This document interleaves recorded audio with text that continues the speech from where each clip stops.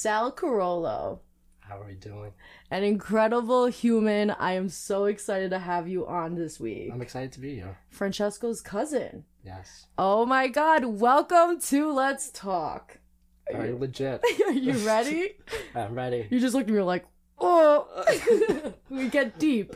We do get deep. I'm ready. Okay. You had a rough last kind of year or two? Yes. You had 2 losses. Yep. Your mother and then Francesco.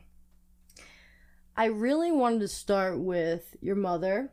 I know that there are so many people that lost a parent, and I think that if there's anyone at this point in their healing can speak from a true place of transparency and a little bit more of clarity, can help people along, I would love to have you do so.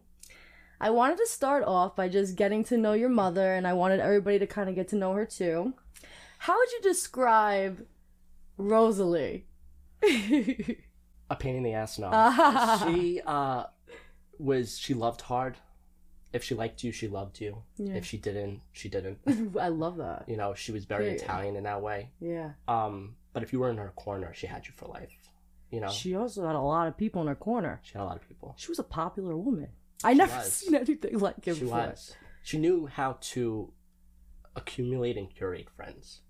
She didn't have time for like the bullshit. Yeah. You know, there's a lot of people bring bullshit into your life, and she knew how to keep that away and to keep those good people in. What do you think like everybody loved the most about her? That's interesting. I think she just had a presence about her. Yeah. You know, she walked into a room you knew she walked into a room. You know, she had a way of being inclusive. Yeah. She never made anyone feel like an outsider. Yeah. You know, she didn't care if she knew you for 20 years or for 2 minutes. Right. You know, if you were in her house, in her home, she wanted you to feel comfortable. Yeah. You know, and I think that's what people remember most about her. Yeah. What was like your relationship with her growing up? Were you guys really close? Very close. Her and I were very similar in a lot of ways, and I think that's why we used to argue a lot. Interesting. You know, we're both opinionated. I love it. But we were very close. You know, she did a lot for us. You know, she took the role of mom and wife very seriously. I think out of everything, those were her 2 favorite roles. Maybe a little too much with the mother thing. You know, she was a self-proclaimed helicopter mom. Was she like very involved in your life? Almost like too involved. Like, what are you doing? Where you at? Almost like too involved. It's like, Ma, please. I don't know if we have time for a story, but... Oh, please. We got nothing but time. She was a self-proclaimed helicopter mom. Okay. And there was one time I was like, I think I was a freshman in high school or maybe in middle school. And I was staying after school for something and my phone died. And I didn't think it was that big of a deal. Like, she knew where I was. And I came home and my brother's like, you need to call mom right away. She's out there looking for you. Stop. Like I was held hostage. I was in school. But she was very protective. Yeah. You know? Yeah. But she was a lot, but I do miss that. I remember Francesco telling me that like when you guys were younger, and I remember seeing the pictures on his Instagram that you posted. You posted, I saw on your Instagram. You guys used to do like family events, like for holidays and stuff. Yeah.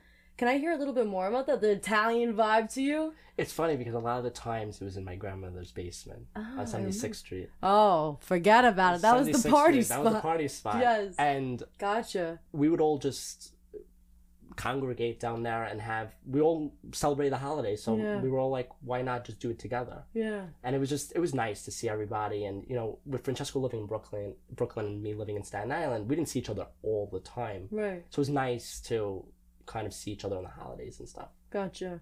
And then like in your home, it's you, your father, it was your mother, and then your brother. Were you guys like a very close-knit family? Very.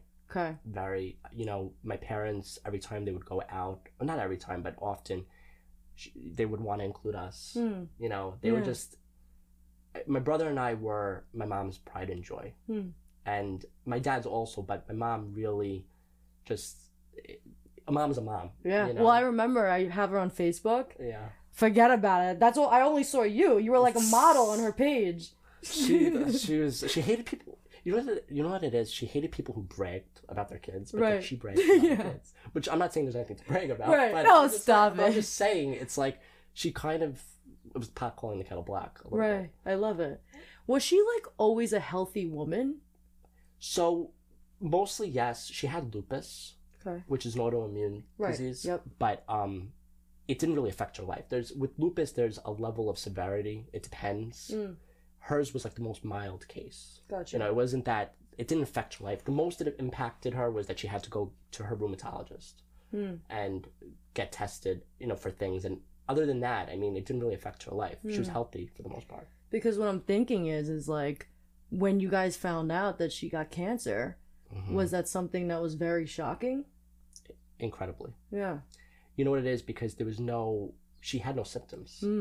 See, this is the tricky thing. It wasn't like she was coughing for a while or she couldn't breathe, where we're like, okay, go to a doctor, go to a pulmonologist and get this tested. Hers was, she just always went to a pulmonologist. She was always on top of her doctor. She was diligent about it. Because I think she had pneumonia in the past, and they found scar tissue, and she wanted to get it checked. And what had happened was she went, and every single time it was clean. There was nothing bad. Okay. And that last time they saw a mass on her lung, and it ended up being cancer. Can you talk to me about like what kind of cancer that she had? She had small cell lung cancer, which there's non-small cell, there's small cell, and I'm sure there are a bunch of other ones. Small cell tends to be the most severe, the most aggressive. It's in the lung? It's in her lung. Okay. And hence the name. Right. And listen, don't hold me on it. I'm not a doctor. But what I know about it is it's spreads more easily. Interesting. Okay. And we were shocked because although she was a smoker in the past, she hadn't smoked in 15 years. Gotcha. So it was like, why now? Right. You know, there are people who smoke for their whole lives and nothing happens. Do you remember that day that you found out? I do. What did that look like in the house? So, you know, I tried to stay positive. You know, I'm a big firm believer in why panic about something that isn't set in stone yet. Yep. Sure. You know, because then it's just going to cause more aggravation, cause me to be more upset. And I remember I was on a work call, and I don't know what possessed me, but I said to my mother, what did the doctor say? Like over text? She had walked in the door. Oh, okay. And she had said, it's not good news, but it's not terrible news. Okay. And I said, what is it? She goes, it is cancer, but it's treatable. And I had said, okay, that sounds like terrible news. I mean, even though it's treatable, who wants their parent to have cancer? Well, when you look back now, do you think that she approached it that way so she was keeping you safe and like trying to protect you, and maybe she did feel like it was serious? Or do you think she actually thought we're good? I think she was just taking it as how the doctor described it to her. I don't think she wanted to jump to any conclusions. You know, I think my mom didn't know enough about that cancer. You know, she had just gotten diagnosed. I think she was doing it more. She was like, okay, why not? Why panic about something that they say they can treat? Right. You know, they said it's not curable, but they said it's treatable. Okay. So you guys find out that she gets cancer. Now time is kind of like happening. What are you guys doing? Like, was she in treatment? Like, how was the household? Was everybody very involved? Yeah, she had to get chemo immediately. Okay. And they started off with the most strongest chemo. Okay. And radiation. They had to do radiation as well. Okay. Everything at once. Yeah. And what had happened was her cancer had spread to her femur. So her leg she was in agony. And it kind of happened fast. I was going to ask. Because she didn't feel anything when she got diagnosed. Then all of a sudden she had this extreme pain in her legs. Wow. And, you know, she had torn a meniscus in the past. I was trying to be positive and say, okay, maybe you tore a meniscus. You know, I didn't think the cancer had spread. And it was the worst experience. Yeah. Because here I am, it's the pandemic. Right. I'm working in the basement. I hear my mom screaming in agony. And you can't help the person. No. I can't help the person. It's not like the person has a fever where I can bring them medicine to Motrin to make the fever go down. And it was just, we all were on edge. Yeah. And we didn't know what to do. I think that's like the most like painful part. It's like you're watching somebody that you love so much, so helplessly. You can't do anything. Yeah. It's the worst feeling. It's the one, we always like to be in control. And we like to be in control of other people's happiness, especially those we love. And when you see someone in so much pain and so much sadness, and you can't help that person. Yeah. And especially with cancer where, the person's not gonna be in the person's gonna be in pain until the cancer goes away. Yeah. That I think was just added on to everything. So you were like one of the major caretakers in her life. After my dad. And I also was a caretaker, so I feel like this is our middle ground right now. Yes. I would love to hear from a caretaker's role. I guess number one, how would you even what to you is a caretaker? Like how would you describe like what that really is like, and like mentally, how was just being a caretaker overall? So a caretaker, in my opinion, is someone who does it out of their heart. Doesn't do it for a paycheck. Does it out of their love for the person. Yeah. And it's a 24/7 job, as you know. Yep. You know, there's no go to bed, wake up in the morning and start all over. You know, my dad was the main caretaker, and he was there morning, night, every hour. Ah, that love. And that's love, you know, and he taught me what love is. You know, when you get married, your vow is through sickness and through health. Right. This is the prime example of that. And, you know, it mentally kind of destroys you because you're kind of abandoning yourself. Oh, you said it perfectly. For this person, but you're willing to do that, and you're happy to do that because that person's more important to you than maybe you are at that moment. Yep. You know, and we all kind of just, we didn't need to say much. We all understood. Yeah. You know, but it does get to you mentally. Yeah. Do you feel like you were like slowly watching your mother like mentally fall apart? Yeah, you know, she stayed positive. You know, she never had any type of serious conversation with me about it. We all just took it one day at a time. But I sort of affect her. My mom was a very vivacious person. You know, she was always on the go. Yeah. She didn't sleep in. She was out, up and running. She loved to go shopping. She loved all that stuff. And, you know, that juxtaposition of having that person like that, and then all of a sudden, she's in a bed. Right. Can't move. Unable to move.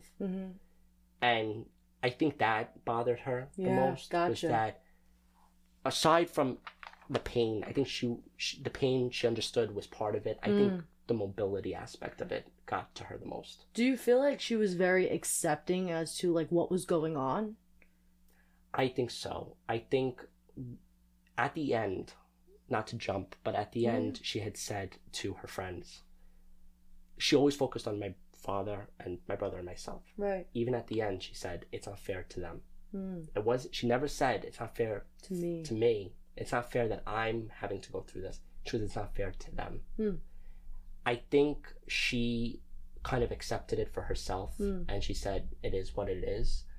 I don't think she ever accepted it for us. Do you feel like you accepted it before she passed? I did. I think when it was happening, I started to get a little anxious because I would think in the future and think about, you know, I kind of knew she wasn't going to make it deep down inside, and I kept saying, what happens when she goes? My whole life is going to change. What do I do? Right. And I realized it was causing so much anxiety. I needed to take a step back and say, take it day by day. Yep, be present. Be present. You know, like you know with cancer, there are good days and there are bad days. Yep. If today's a good day, great. If it's not a good day, we're going to get through it. And just don't cross that bridge until we get to it. But I accepted it. I said, this is unfortunately part of my life. I think in the beginning, I was sugarcoating it. My friends would ask, how's she doing? I'm like, oh, she's great. No, she's good.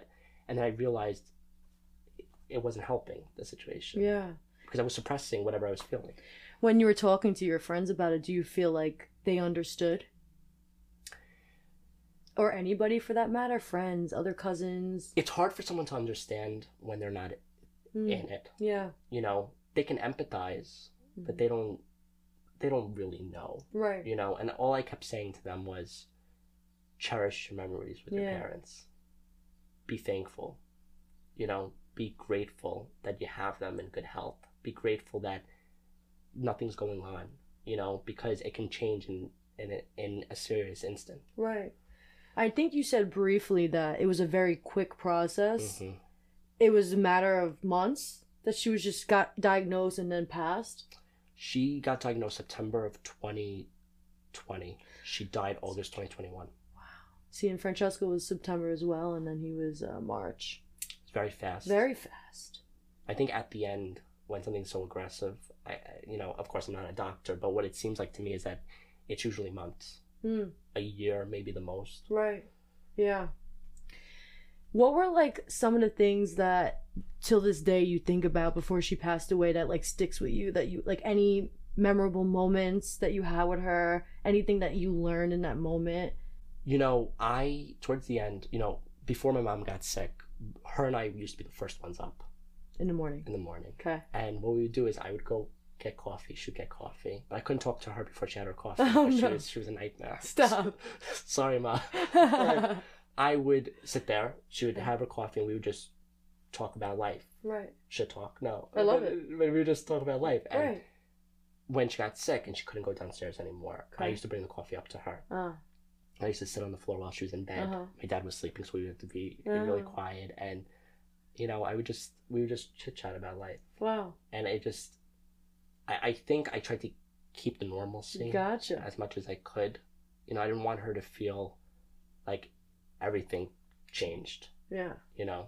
Yeah. And I think even for yourself, it's like, I want to find that normality again. Yes. You know? Yes. Yeah. And the thing is, you have part of the accepting is accepting that life will never be the same. You know, you can try to attain normalcy. It's never going to happen. I got questions about that tequila shot that you told me about the other day. Can we hear about it? So my mom, she liked to have a good time. Yeah. And I like to have a good time. I love it. So I think towards the end, my parents' anniversary was Cinco de Mayo. Oh, wow. Yes. And I originally wanted to have like a party for them, but my mom was going through treatment and I couldn't. So her friends came over and there was tequila and we were just throwing them back. Oh my God. She was in bed and Stop. I was there and we were just. Did she get drunk?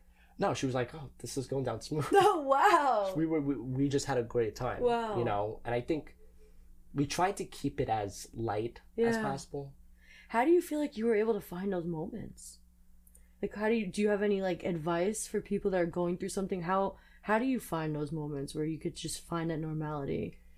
I think through all darkness there's light. And I think those good moments are may not look like they used to before that person went or before that person got sick. But they're still good. Yeah. You know, it may look different, but if your parent loved to have a margarita, go have a margarita with them. I'm honestly learning from you right now. I think that one of the best things that you did in that moment was staying present through it all. I think that's how you were able to find everything, like the good and the bad, those moments of normality. Like, instead of like spending all that time thinking about like what my life is going to be, like, let me just focus on what it is right now. Yeah. That's amazing. I did a lot of soul searching while she was sick. Really? And I had to kind of play therapist on myself. And I said, okay, where am I? How am I feeling? And how do I improve? You know, because I didn't want to go insane. It's very easy to go insane. It's very easy to lose yourself in the process. When you say soul searching, how? I just had to just center myself. Okay. Realize what really matters. Yeah. Compartmentalize my life. Right. Work is work, but home life is home life, and my family is very important to me, and family always comes first. Yeah. How was balancing like work, social life, your mom being sick at home? Were you able to balance it?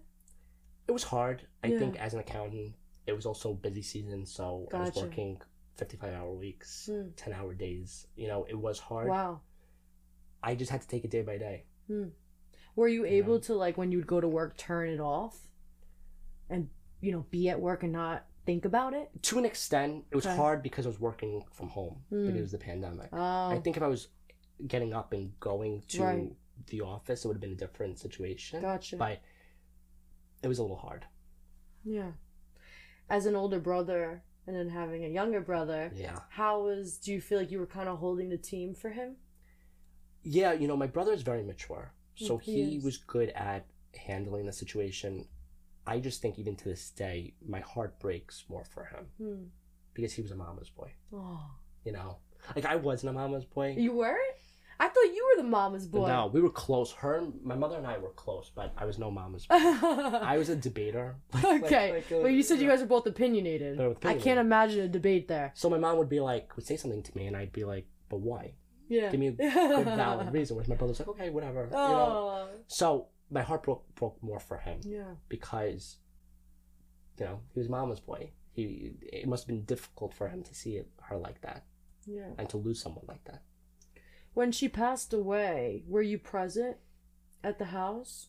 So she had gone to her doctor's appointment, and they basically threw in the towel. Mm-hmm. And they basically turned around and said, the cancer had spread to your bones. Wow. There's nothing else we can do. Because what had happened was her white blood cell count, she was getting infusion after infusion. Right, yeah, Francesco too. It wasn't going up. Mm. And they were like, why isn't this going up? Right. And they basically said, it spread to your bones, and there's nothing else we can do. There's no treatment, there's no surgical procedure, there's nothing we can do. And they said there's I forgot the percentage, and my mom turned to my dad. I wasn't there, but my mom turned to my dad and said, doesn't look that great. Mm. And my dad said, it doesn't matter if it's 5%, 10%, you gotta be part of that percent. Mm. One of the last things my mom said about my dad was he was her rock. Yeah. He kept her grounded. Wow. And, we kind of all knew it was coming. Right. So, after my mom found out, they went to Jose Tejas for people who are in Jersey. And they went to the tequila spot again? She had 2 margaritas. Stop it. She goes, I need a drink. Period.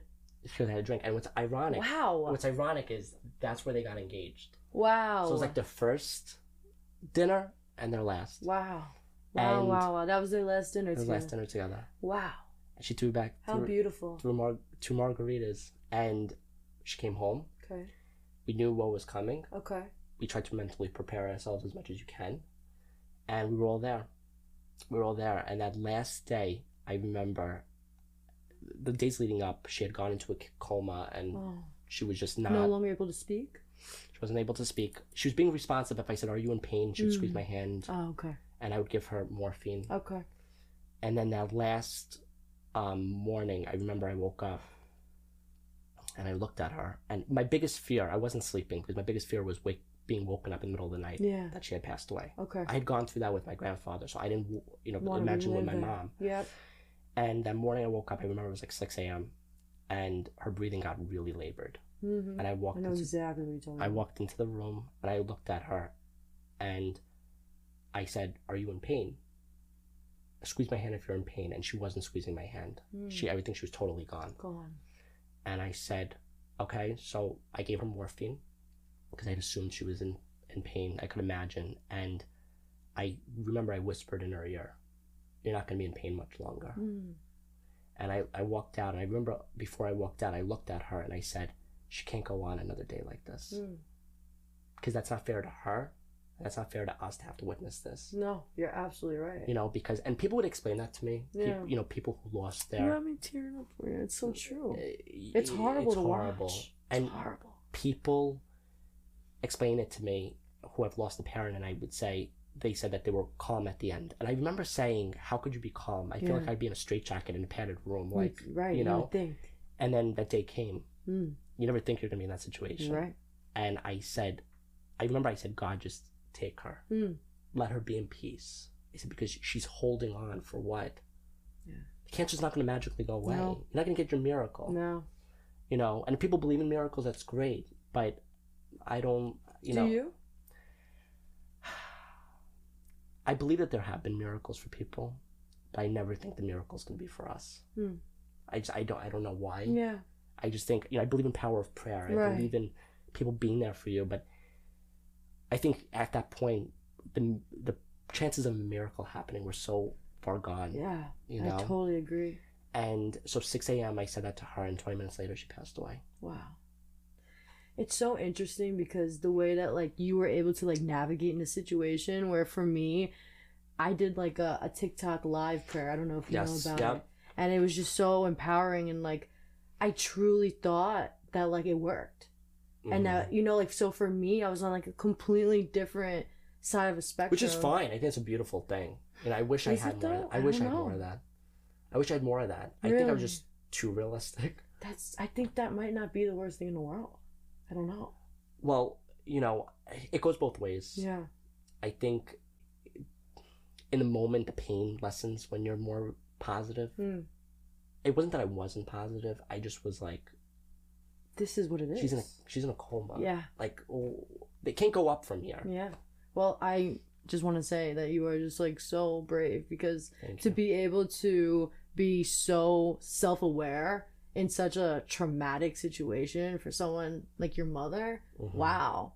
I mean, Thank you you. I are appreciate so it. powerful. I appreciate There's it. like nothing that you can't take on in this world at this point, Thank you. right? It's just like it doesn't get worse than that. It did change my perspective on life. Yeah. And it changed, bet. you know, I used to sweat the small stuff all the time. Hmm. Every little inconvenience, I was like, the Ah. world is ending. Yeah. I think when, especially when she got sick and then after she died, I said to myself, did it really matter? Did it really matter? Like, this is what life's about. Your family, your friends, yourself. That's what life is about. This other stuff isn't. Yeah. You know, who cares what people think? I wanted to pick your brain about that. Supposedly the word on the block is you mastered it. I don't care. How? I don't care. And I say that with the most humility, but I don't care what people think. I think before my mom died, I cared too much. Now I don't care. You know, I worry about my family, my friends, myself. People that matter. Work. Yeah. You know, my own life. You know, I don't care what the people that aren't in my life. Yeah. You know, it's just, I always say the sun still rises and the sun still sets. Everybody's grief is different. Yeah. I would love to hear how would you describe your grief process? Like, what did that look like for you? After she had passed away, after like the wake and the funeral and all that stuff, no one was in my house. Okay. It was me, my dad, my brother, and the dust had settled. And I remember I was in bed and I woke up and I said, now what? Now what? Literally. I was in kind of it felt like a dream. Yep. And now I had woken up. And I'm like, so now what? What do I do? My mom had done the bills. I had to learn how to do the bills. You know, there was so much to learn and I didn't know where to start. I was so overwhelmed. And it's true when they say the rug gets pulled from under you. But I had felt like I was picking up all the pieces. Right. We're all like, well, what do we do? And I just feel like I took it day by day. Again. I took it day by day. What great advice. I said, this Honestly. is my life. Yeah. Unfortunately, this is what happened. I refuse to let myself feel like a victim. I think it's very easy to feel like a victim. Absolutely. I think when you treat yourself like a victim, you start to feel like one. No one wants to feel like one. Yeah, you're right. And I said, I'm not going to feel like a victim. I'm going to tackle this and make the most of the rest of my life. The pain will always be here, but I am at peace. A lot of people don't know how to approach somebody that's grieving. Yes. How do you like to be approached? You know what I liked was when people said, how are you doing? Simple. How are you doing? Yeah. That's it. Because I think that it's okay not to be okay. Yeah. And I think I told you that when Francesca was sick, towards the very end. Oh, we're getting into that. And we had a conversation. And I don't remember. Through text, yeah. And you seemed very helpless. And you didn't know you looked lost. You seemed lost. And I remember I said to you, it's okay not to be okay. You know, we live in a society where people expect things to happen and us to bounce right back. Like nothing happened. Yeah. Because even though our world stops, the actual world doesn't. Yeah. You know, it doesn't. Sun still rises and sun still sets, as I said. But I think it's okay not to be okay. When people ask, how are you doing? It's okay to be like, you know, today I'm really hurting. Yeah. And that's fine. And those who really love you will understand that. Have you ever got like a text of like somebody checking in on you and you're like, I'm just not in the mood to talk about this today? Or are you more like, I like to address this when it's asked of me? When people ask me, I would answer. I would say, I'm doing okay. Not doing great. Yeah. I wouldn't go into specifics. Yeah. You know, I would just, you know, they would try to. And I would entertain Depends on the day. Depends on the day. Right. But I wouldn't have like a full-blown conversation about it. It's all my own personal journey, you know? Yeah. And they don't understand. Because I think it's important to like, for us to normalize, like, you know, sometimes you just don't want to speak about it. And it's okay to say, hey, not today. Not today. You know? It's normal. It's okay. Sometimes you just want to be left alone. Yeah. You know, and I don't mean to sound so You're blunt, right. but sometimes you just want to be left alone. Yeah. You know, you have a headache enough from what happened. Why be constantly reminded of it every single time someone asks? It's so intriguing to me how you had all this happen to your mother. You were so hands-on. on watching this all unravel and being a caretaker. And then you find out that your cousin, that's your age, this is all happening again. It was wild. In like kind of the same year, right? Was it? It was. All within like a year and a half. It was. Yeah. Because my mom died August 29th, 2021. And I remember at the wake, you and Francesco came and I saw Francesco's face. And he looked destroyed. I remember I vividly remember the way he looked at my mom in the casket. He was not having that. He was so upset. He was. And a few months later was when he got diagnosed. It's crazy too because at that wake, not only was he so distraught that she passed, I remember him said to me like, "Am I next?" He said that too. Yeah. You know, like it hurts me to see cancer patients not make it. It makes me feel like I'm next. It's upsetting to know that went through his mind. You know, he went through a lot. He did. And especially to that point, he battled it for so long. For him to still think that after all that time. Well, I think that he just knew how strong your mother was too, and he knew how much life she had, and I think almost in a way she reminded him of himself. Like he was very outgoing and he had all those friends. They were a lot alike in that sense. And like when they were together in a room, they were kicking it off, like forget about it. So it was so deeper, you know? Yeah, it was. I think that they had a special bond. They did. They had a special bond. She was like his son as well. Yes. My mom loved Francesco. And Francesco loved my mom. It was just, they just had a special bond. Yeah. He'd be like, "See ya." And my mom would, her heart would melt. You know, it was just, she really loved him. And I remember when he got diagnosed the first time. How old was he? Like 17? He was 17, yeah. That New Year's, when the clock struck 12, my mom started crying. And I never told anyone this. It's the first time. My mom started hysterical crying. And her friends were like, Ro, like, what's wrong? She goes, "Francesco." She goes, "I don't know what the year is going to bring." She was so worried. Wow.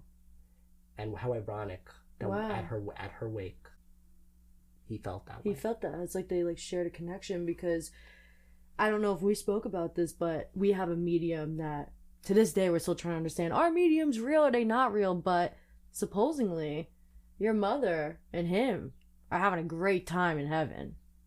That's the word on the block. I've talked to mediums and the same thing. They say the same thing to me. She is like the person that crossed him over. She's like his mother figure up there. She's showing him the ropes, keeps him safe. Like that's so beautiful. I'm not surprised. I'm not either. When like the medium told me that, I remember saying, "Makes sense." Yeah. I'm glad. I'm glad that they have each other. Yeah. It's very surreal still. So surreal. Well, when you came to visit Francesco the last week. And like I said, me and his mother were very like, we're going to figure this out. And I don't know if you felt that energy in the house when you walked in. I think that being somebody that's watched this happen before, I think you might have known some things that we didn't. What was that like for you seeing everybody in the house navigating? I believe that everyone should let others figure things out on their own. Yeah. I don't think it was my place to say this. I'm not a doctor. You know what I mean? Yeah. And I think hope is a beautiful thing. And if you can have hope even at the last moment, God bless you. Yeah. And that's what you had. That's what his mother had. That's what his father had. I did know things. I saw the way he was. That last time before I had gone to see him, I had a feeling this time was a little different. I just had a feeling. I don't know what it was. And I walked in kind of knowing what to expect. And when I walked in and I saw him, he looked tired. Yeah, exhausted. Like mentally, physically. Tapped. Yeah. And I remember saying to myself, this poor kid. He's really hanging on. He doesn't want to go. No. He did not want to go. He didn't, and he was like, just the way, like he refused to go to sleep. Yeah. Like his head, he would keep his head up. Yep. And I just, part of me wanted him to know it was okay. To go. Yeah. Yeah. I think watching him like that, I'm sure was more painful for you guys, than him. I don't want to sugarcoat him going. But I think just watching him at 24 years old slip away, I think it was easier for him to go on. Yeah. You know? Well, you said it perfectly. You know, when you're watching somebody suffer so much, it's like, it's just not fair to them. A part of you is like, just go. Just go. Just go. Like, I can't have this for you. No. So it's like, deep down, like, we all felt like that. But I think there's a part of us that were selfish. It was like, I just can't let go. Which is warranted. Yeah. And I think I want people who are listening to this to know it's okay to be selfish. Yeah. It's okay to not want the person you love to go on. You know, when my mom was sick, you know, people were saying, tell her to let go, tell her to let go. And I told her to let go because I had accepted the situation. Right. My brother had told her to let go. My dad wouldn't tell her to let go. He never told her to let go. Because I think that he didn't accept the fact that she was going. Yeah. So I think it's okay to be selfish. You have every right to be. Yeah. You know, not everyone's going to sit there and say, go on, you know, I'll see you one day. Right. How can you? You know, I think because I saw. I kind of had accepted it. Yeah. Which I think was a blessing in a lot of ways. That I was able to. But it's okay to be selfish. Yeah. You know, be selfish for once. It's okay to be selfish. You said that you had like a very interesting last phone call with Francesco. Yes. I wanted to hear about it. I called him when he got diagnosed the last time. Okay. I think it was maybe October. Yes. And I called him and I said, you know, I asked him how he was doing. And it was the most vulnerable I had ever heard him. He was always a big macho, tough guy. Big macho, tough guy. Always saying, I'll beat it. I'll be fine. Everything's good. I'm good. It was the first time he said to me, people think this doesn't affect me, and it does. It was the first time he said something like that to me. And I remember being on the phone and saying to myself, he gets it. Yeah. He understands. He understands. I think it was getting to him. And he said to me, I'm praying to your mom to get me through this. He said that to me. And I said, she's got you. And in my head, you know, I thought he was going to beat it at that point because he had done it so many times prior. But I said, even if he doesn't make it, she's going to be there to get him. I knew it. Yeah. Wow. I knew it. And I hung up the phone and I said, he's in good hands. Yeah. On this earth. And even if it doesn't. Yeah. The whole just idea of like cancer and just the journey of, you know, half of it being the caretakers that are involved and the person himself that's suffering, like just everything, it's so mentally draining. And I just want to like reiterate that idea because like I just want to say like it's okay to just feel drained. Like it's exactly what it is. Like it's okay. It's okay. It's okay not to be okay. Exactly. You said it perfectly. It's okay. You know, you can't be at the top of your game when something like this is happening. Yeah. And if you are, God bless you, but I certainly was not. Most people aren't. It's okay to say, I'm not okay. And I'm probably not going to be okay for a really long time. Yeah. You know, and it's okay to be drained. It's okay to take a moment and reevaluate. Yeah. You know? Yeah, I think it's also, I love what you said that you were kind of like soul searching in the mix of it because I'm just wondering if there's a way to like challenge ourselves sometimes to take a step back when things are getting super hectic and like checking with ourselves because in order to show up for other people, we gotta like just be there for us too. Like, you know? Yes, and I remember when Francesco was sick, you had said, I was at the house and you had turned around to me and said, I'm losing myself. I remember you said that to me. And I said, you were like, I need to go to the gym. I need to do something. And I said, you should. You said, go. You can't be here 24/7. How are you going to take care of someone when you're not taking care of yourself? I know. You need to, I know people feel guilty doing that. I felt so guilty. You said it. I was literally just doing that. There's a guilt in that moment. And I think people should take that out. Remove guilt. Absolutely. Because that person who's suffering would want you to go. Yeah. I'm glad you said that because to this day I'm still healing from that guilt. Don't be guilty. Yeah. I released all guilt. When my mom was sick and, you know, we got into fights and I might have said things that were not the nicest, I said, I'm sorry for this, I'm sorry for this.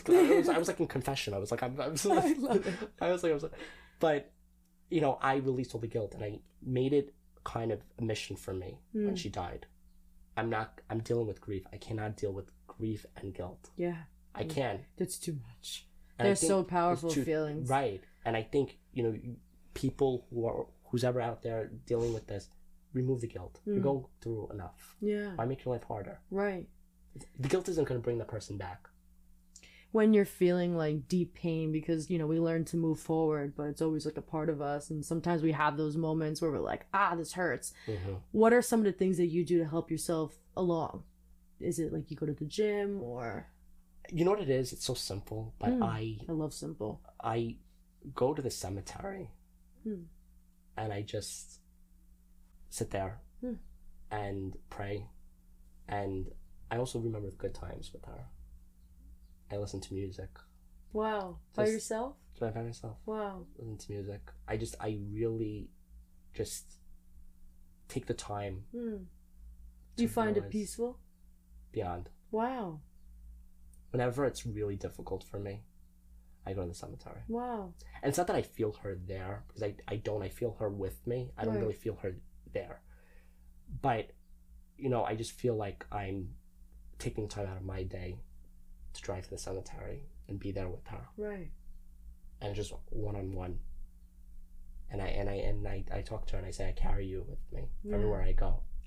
How would you say, like, you try to keep your mother alive to this day? Like, for me, like, keeping Francesco alive is having you here right now. I see you, I see his family, and I love talking about him, good memories and pictures on my wall. Like, is there anything that you do for your mom? I talk about her. A lot. A lot. I think when you talk about someone, you keep their name alive. Yeah. They say you die twice. The first time when your heart stops, the second time when people stop saying your name. I love that. You have control over that second part. True. Talk about them. It makes them feel like they're still here. Yeah. Because in my belief, in some way they are. They are. Yeah. And I think when you talk about them and you talk about memories, the only thing death ends is a life. Yeah. It doesn't end an existence. It doesn't end a relationship. Yeah. So I think when you talk about them, they're still here. Right. And you're also bringing them up into conversation like they are still here. Yeah. And I still say all the time, I'm like, Mommy used to do that, Mommy used to do that. Yeah. Mommy was a pain in the ass with this. I love it. Like I just... All right, Sal, we heard she was a pain in the ass quite some times. Yes. Tell us how you really feel. Right now, if I don't get hit by a car on the road, but she, I bring her up a lot. I don't know why. I think this was a while ago. You told me that you used to light candles in your house, and then you went to a medium. She was like, "Stop lighting the candles." Every night we would light a candle near her picture. We think we're doing a good thing. Right. Like a cousin went to a medium, and the medium was like, she says don't light candles. She doesn't like it. She goes, knock it off. Oh no. I don't know why, but it was like so weird. Like, so did you stop? We stopped. Okay, good. Like, I'm surprised. We don't want the. You were a pain in the ass my whole life. Watch this. Watch this. Payback's a bitch. Right. But yeah, I feel her all the time. Wow. Do you have like an example of a sign that you've experienced, like a very powerful one that? You know what it is? I had a job before this that I was miserable doing, and I wanted a new job in the worst way. But it's like, the job searching process is so hard. Absolutely. It's so overwhelming and difficult and time consuming. You don't know where to turn first. And I kept going to the cemetery and I kept saying, Mom, find me a job. Because I had another cousin that went to a medium, and the medium said, is he miserable doing what he's doing? Oh no, wow. And, she was like, yeah. And look, was I miserable? No. Okay. But I was ready to move on. Right. I wasn't the happiest. And I learned a lot. I was happy to be there. I don't regret it. Right. But I was ready to move on. Right. And when the medium said that, I was like, oh, she's going to help him. So I kept going to the cemetery. I'm like, Ma, find me a job, find me a job, find me a job. And she found me a job. Wow. And it was like, I kind of felt like she was the one like who really did it. Yeah. I feel like you just know. You just know. And it's also, I think she liked, I always try to keep her memory alive. So last year I had everyone over for the 1 year memorial. And that night, I don't wake up in the middle of the night. And I woke up and I felt like someone was in the room. Wow. Wow. And then I was like, okay, Ma, leave. I need to go bed. Stop. I was like, okay, thank you for stopping in. Right. I need Appreciate it. I need to go back to bed. But Wow. I feel her all the time. Do you believe that, like, time helps? There's, like, this controversial thing around that idea that, like, time heals. No, it doesn't. What do you think about that? I think time teaches you. Okay. I don't think it helps. I think the pain is still there.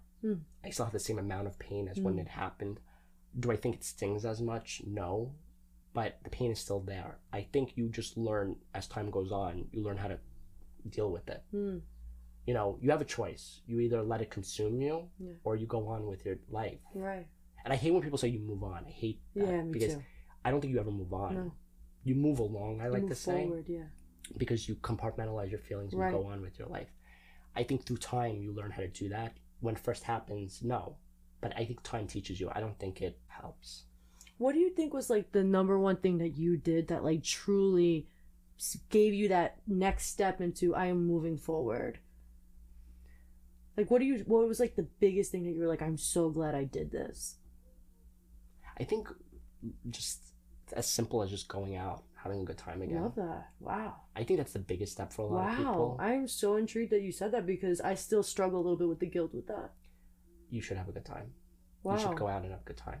Wow. Live your I life. really wasn't expecting that. It's beautiful. Because my mom, if there's one thing she taught me, and she taught me a lot of stuff. To have a good fucking time, right? Have a good time. And she taught me how to live. Wow. You know, and I don't look at it as, oh, I'm going out, I'm having a good time, and here I am, I suffered a tragedy. I look at it as, yeah, but I'm living this whole life in tribute to the one that she lost. Right. I think that's what I kind of look at it as. Wow. Go live your life, have a good time, remove the guilt. Yeah. You know, we all expect to live long lives, but none of us are guaranteed that. Look at what happened to Francesco. He passed at 24. We're not guaranteed it. I know. And Francesco, if there's one thing Francesco taught us, is to live each day. Literally. Live each day. You said it best. He lived more of a life than, like... In 24 years, and some people have an entire lifetime. He flew a plane. It's crazy. He lived his life. He did. You know? He did. Even though he died young, we can turn around and we could say, he did a lot. Yeah. He made a difference. Yeah. You know? And I think that's what I would tell you is to go on. Go have a good time. Have dinner with your friends. I think that's when I started to do that, I said, okay, I got this. And if you don't feel in the mood, you're not in the mood. Yeah. Wow. I learned so much from you for being here, Sal. Thank you so much. Thank you. Is there anything else that you want to add in? I know you said that you wanted to extend, you know, for people to reach out to you if they ever want someone to talk to your Instagram. Yes. I can put it below in the caption for them too. That's perfect. Reach out, you know. Yeah. Sometimes it takes to talk to a stranger to feel better. It's easier sometimes that way. Thank you. No problem. Anything Thank you for else? having me. That's it. Sal, you're the best. You're the best. Thank you.